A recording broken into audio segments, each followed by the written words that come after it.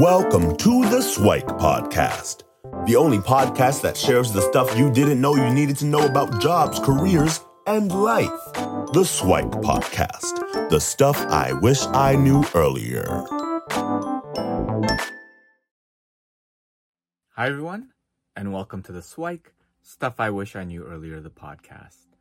I'm your host Lukey, and for today's podcast, I thought we'd get into the topic of habits. So a lot of folks are working from home in terms of the current COVID situation, and some folks have picked up habits that haven't been very good for them. Some of them are trying to put in more routines or things that actually will help them and benefit them ongoing. So I wanted to delve into a little bit on kind of what they are and how to create them and cultivate them into your own life. So there's a quote that I quite like from Gandhi, who says something to the effect of your words become your actions become your habits become your values, and your values become your destiny. So really, by creating some good habits, you can have a great and successful career and life in general. And why habits are so important is because, well, that's our body's natural state to conserve energy. They try to create habits so then it's not using all the load and energy in your brain. And there are reports and research that says something of in the ballpark of about 40% of all of the things that you do today are habits, right? And if you don't believe me, then can you actually remember which pant leg that you put on first, or which sleeve on your shirt that you put on, or which side of your mouth that you started brushing your teeth? I presume you're wearing pants and have a shirt and you brush your teeth, first of all. And for those that actually do remember, oftentimes it's because it's so habitual that they know that they always start on the upper left or right or wherever it is of your mouth. You always put your left leg or right leg or left arm or right arm first, right? But you don't consciously make that decision every day to do it. And habits are great. They're amazing because that's what helps you get through your day without exhausting yourself and having to make unlimited choices. But at the same time, habits that don't serve you aren't helpful, right? And the interesting thing is that habits are really just choices that we made and that have started to get ingrained. So whether you like it or not, you're making a habit. So if you are exercising, then you're making a habit to exercise. If you're not exercising, you're making a habit to not exercise, right? And oftentimes it's just that choice that really makes a difference. And J.K. Rowling, who wrote Harry Potter, has a nice quote that says, it's our choices that show what we truly are far more than our abilities, right? So it's that choice to get up off the couch and exercise, to go in and read that book, or to connect with that friend, or whatever it is that you've always wanted to incorporate as a habit. Those choices to do that often set and cascade yourself in order to have a more successful career, right? So when I talk about habits, I often reference Charles Duhigg. So he has a book called The Power of Habit, and there's all sorts of resources out there, and I'll name a few of them here. But Charles Duhigg talks about having a cue, which is some sort of prompt, something that kind of triggers your habit to happen, an action, which is the actual habit itself, the thing that you're doing, and then a reward. So this is something that reinforces the behavior, because without that reward, then that habit probably wouldn't take, it probably wouldn't develop, right? So something happens, you do that thing, and you get a reward. So you feel hungry, you go to the pantry, you grab a bag of chips, and you eat them until they're done. So that's one habit. A habit that doesn't necessarily serve you, but if you can adjust that habit to be you're hungry, you go to the fridge, you grab a bag of carrots, and then you fill yourself up. Well, that would be a healthier habit for you to adopt, right? But that doesn't necessarily make it easy. Another author, Gretchen Rubin, has a book called Better Than Before, and she came up with all these different tendencies, or she noticed a whole bunch of tendencies in folks in terms of ways that they would do things, right? Whether implementing a habit, they had all these different types that she had, and I found after organizing the acronym Space Bears, right, in order to articulate all the different types. So the first S is step, right? So some people, when they do a habit, they go big or go home. Or some people, they like to do these tiny little habits. They want to bite it off piece by piece. The P in Space Bears is pace. So some people are marathoners, right? They know just little by little, they move forward. Some people are sprinters. They want to just go all the way down to the end and finish whatever they want to do. And then other people are procrastinators, right? Whatever deadline they give, they'll just wait and wait and wait and wait, and then finally get it done right before the deadline. The A is aversion, right? So that's kind of like the carrot or the stick. So some people like rewards, they like carrots to be dangled in front of them in order to get something done. And other people's, they need consequences. They need that stick in order to motivate them. The C is chronotype. So this is when you do things, right? So you might be a lion or a lark, it's sometimes called, where you get up as early in the morning in order to get all those things that you want to do done. You could be a bear, the people who kind of go in your normal day, or you could be an owl or a wolf, sometimes it's called, where you're kind of an evening person. And understanding where you are and how you do things best in order to implement and execute these habits. Because if you are an owl and a wolf and try to do your habits early in the morning, oftentimes that's not a recipe for success. But vice versa, if you're a morning person and try to do things when you get home after a long day at work, oftentimes that doesn't work as well.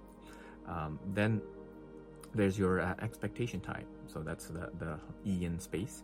And she has actually a whole book on these. She calls the 4 tendencies, where you're either an upholder, you're an obliger, you're a rebel, or you're a questioner. And that has to deal with whether you meet inner or outer expectations. For a lot of folks who are obligers, they need accountability. They need someone, a study buddy, a gym buddy, or someone to help them to be a motivation, because they will be much more motivated to know that someone is there at the gym waiting for them. They don't want to let them down, or for whatever time line or a deadline that they have, they want to make sure that there's someone else accountable to them. Others, they just need to know why for themselves, why it's important, and then they'll be able to get things done. Another tendency when you're developing habits are your buying habits, right? So are you the type where you overbuy or underbuy? So I know folks where their pantry, their basement are completely stocked with lots of different, toilet paper, obviously, nowadays in these situations. But it could be food, it could be anything, emergency rations and all that sort of stuff. And other people are underbuyers. They will just buy the bare minimum, right? They'll get them to the next month or whenever it takes to do it, and they won't get anything more. Some people have an N type. So the BE for the Space Bear is, are you a finisher or are you an opener? So some people like to end things off. Some people like to start things out. So which type of person are you? Then there's also availability. So are you simplistic, or are you abundant, where, again, similar to your buying type, do you want just something minimally that's there, or do you want a lot of it and available? And the R, the last one from the Space Bear, is recognition. So do you want things that are familiar to you, and you like the comfort of knowing that something is familiar, or do you want the novelty, something that's completely new and different, and that's really what gets you going? And she has these tendencies that says people are of different habits, and by taking a look at your tendency, then you're more likely to be able to fulfill. Because if you're one way, so let's say your step is big, and you do this big giant thing, well, then you often get overwhelmed if really your habitual patterns are you want to do little things and build them up over time, right? So that's one model to think about it. Do any of those fit you? And adapting yourself in terms of a particular tendency can help. And a different model, different paradigm is using, it comes from B.J. Fogg, right? And he wrote a book called Tiny Habits. And he has his own model where he basically says that any behavior is equal to motivation times ability times a prompt. So that's similar to what Charles Duhigg mentioned, is there's a prompt, there's a cue, there's the trigger, there's something that starts it off. But what the FOG model does is really focuses on ability and motivation, right? So he has a nice little chart with ability on one axis and motivation on another axis, and he puts this line on the side which says, well, anything above that line is when a habit happens or an action or behavior happens, and anything below the line is when it doesn't, right? So if behavior is not happening, then it's either your ability to do it or your motivation, right? And the reason why his book is called Tiny Habits is he tries to slice your habits into the tiniest little sliver so that it's almost too easy to do it, or it's almost easier to do it than to not do it, right? So your ability is there. And then as you increase your ability and you do it more, then you're more likely to do it. And then when your ability goes up, then your motivation tends to go up, and you're able to do that. Irrespective of all of the different tendencies that Gretchen Rubin had mentioned, but it's another way of looking at habits. So I encourage you to think about how you are in terms of either tendencies, or what is your ability, what is your motivation in order to do those habits, and then start putting stuff into your day, right? Something that I often encourage folks to do is a morning ritual, right? Start your day off great, right? So when the first thing that you do when you wake up, if the first thing that you do is to snooze, that's not a great tendency to have, because that sets your day saying, I just want to delay things. So as much as you can wake up, and yes, I'm guilty of snoozing as well, but as quickly as you can wake up, a tendency that is often recommended is to build the habit of making your bed, right? So no matter what happens in the day, at least you get to go back to a nicely made and fresh bed. And it shows a little bit of control, because again, even though you're rushed and you're already late, taking a minute, a couple seconds, it doesn't usually take long to make your bed, that shows and exerts some control in your day. Then implementing like different habits. So there's a miracle morning that you can set up, where you can input some exercise, some meditation, some journaling, some reading, some whatever it is into your morning. And the more that you can put that into a habit and routine, the more it sets yourself up for success. And then using things like your chronotype to figure out, okay, when do you best do things in the day?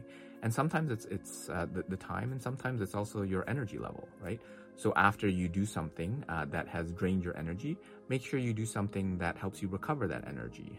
Because if you're constantly doing things that drain your energy, then you're not going to be able to habitually do other things. So if you make it a habit and a routine to put something energizing in between, then it can help you sustain yourself throughout the day a little bit more. And then picking good habits and almost pre-programming yourself for things like exercise, for things like eating, right? Nutrition. So when you know that you're going to be rushed, what is the restaurant, the takeout place, the meal, the combo that you're going to get, that's going to be a healthier option than just whatever you can find. So even thinking of that and planning your habits beforehand can be helpful as well. And then what do you do when you get home? So oftentimes, especially those who are have a family, before kind of bringing a challenging day with you to the family, to the kids or whatever, take some time to kind of recharge and recover. So then when you meet your family, your partner or whatever, then you can face them with a little bit more positivity and a little more energy than kind of the draining parts of the day that you just went through. And then whatever evening routines that you might have, spending time with the family, with the kids, with your partner, and if you also have to do some work later in the evening, putting whatever routines. I recommend folks to create their model week and try to incorporate what habits are in there. And then if you do them more and more, then they almost don't need to be on the schedule because they're so habitual and they'll take place. And you might want to consider, and you should really consider, an evening routine, right? To help you with better sleep. So things like having a caffeine curfew, a screen curfew, a set routine for a shower and to kind of wind yourself down, whatever it is, will often help you get a better night's rest. So thinking about what are the routines and habits that you want to do on a daily basis, and then think about stuff that you want to include on a weekly, a monthly basis as well, right? So do you have a regular date night with your partner? Any sort of personal, professional night, a guy's night out or a girl's night out with your friends? When is family time? When do you incorporate all of that sort of stuff in there? So how do you incorporate it into your schedule so that it becomes habitual, and then it really becomes part of that destiny that you craft? So thinking about your habits in terms of, well, what are the things that you want to actually do to help cultivate yourself in a good life. So thinking about the cues, the actions, and the rewards that happen and create those habits. Do your habits serve you, or do your habits hinder you? Taking a look at any of those space bear parts and if any of those tendencies are relevant for you. Or as BJ Fogg and his FOG model, what are the tiny habits that you want to create, the motivation and the ability that you have in order to create all the habits in there. Thinking about your morning rituals and your evening rituals, and then any sort of other ones for your meals or other activities that you do through your day.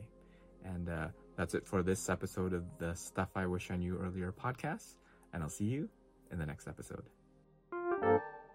Thanks for joining us on the SWIKE, Stuff I Wish I Knew Earlier, the podcast. If you like the podcast, please subscribe on iTunes, Stitcher, or wherever you found this podcast. And if you can give us a review, that would be very appreciated. Feel free to contact me on LinkedIn at LukiDanu, LukiDanu, and the same on most social media platforms. And I look forward to hearing from you. Thanks. Bye.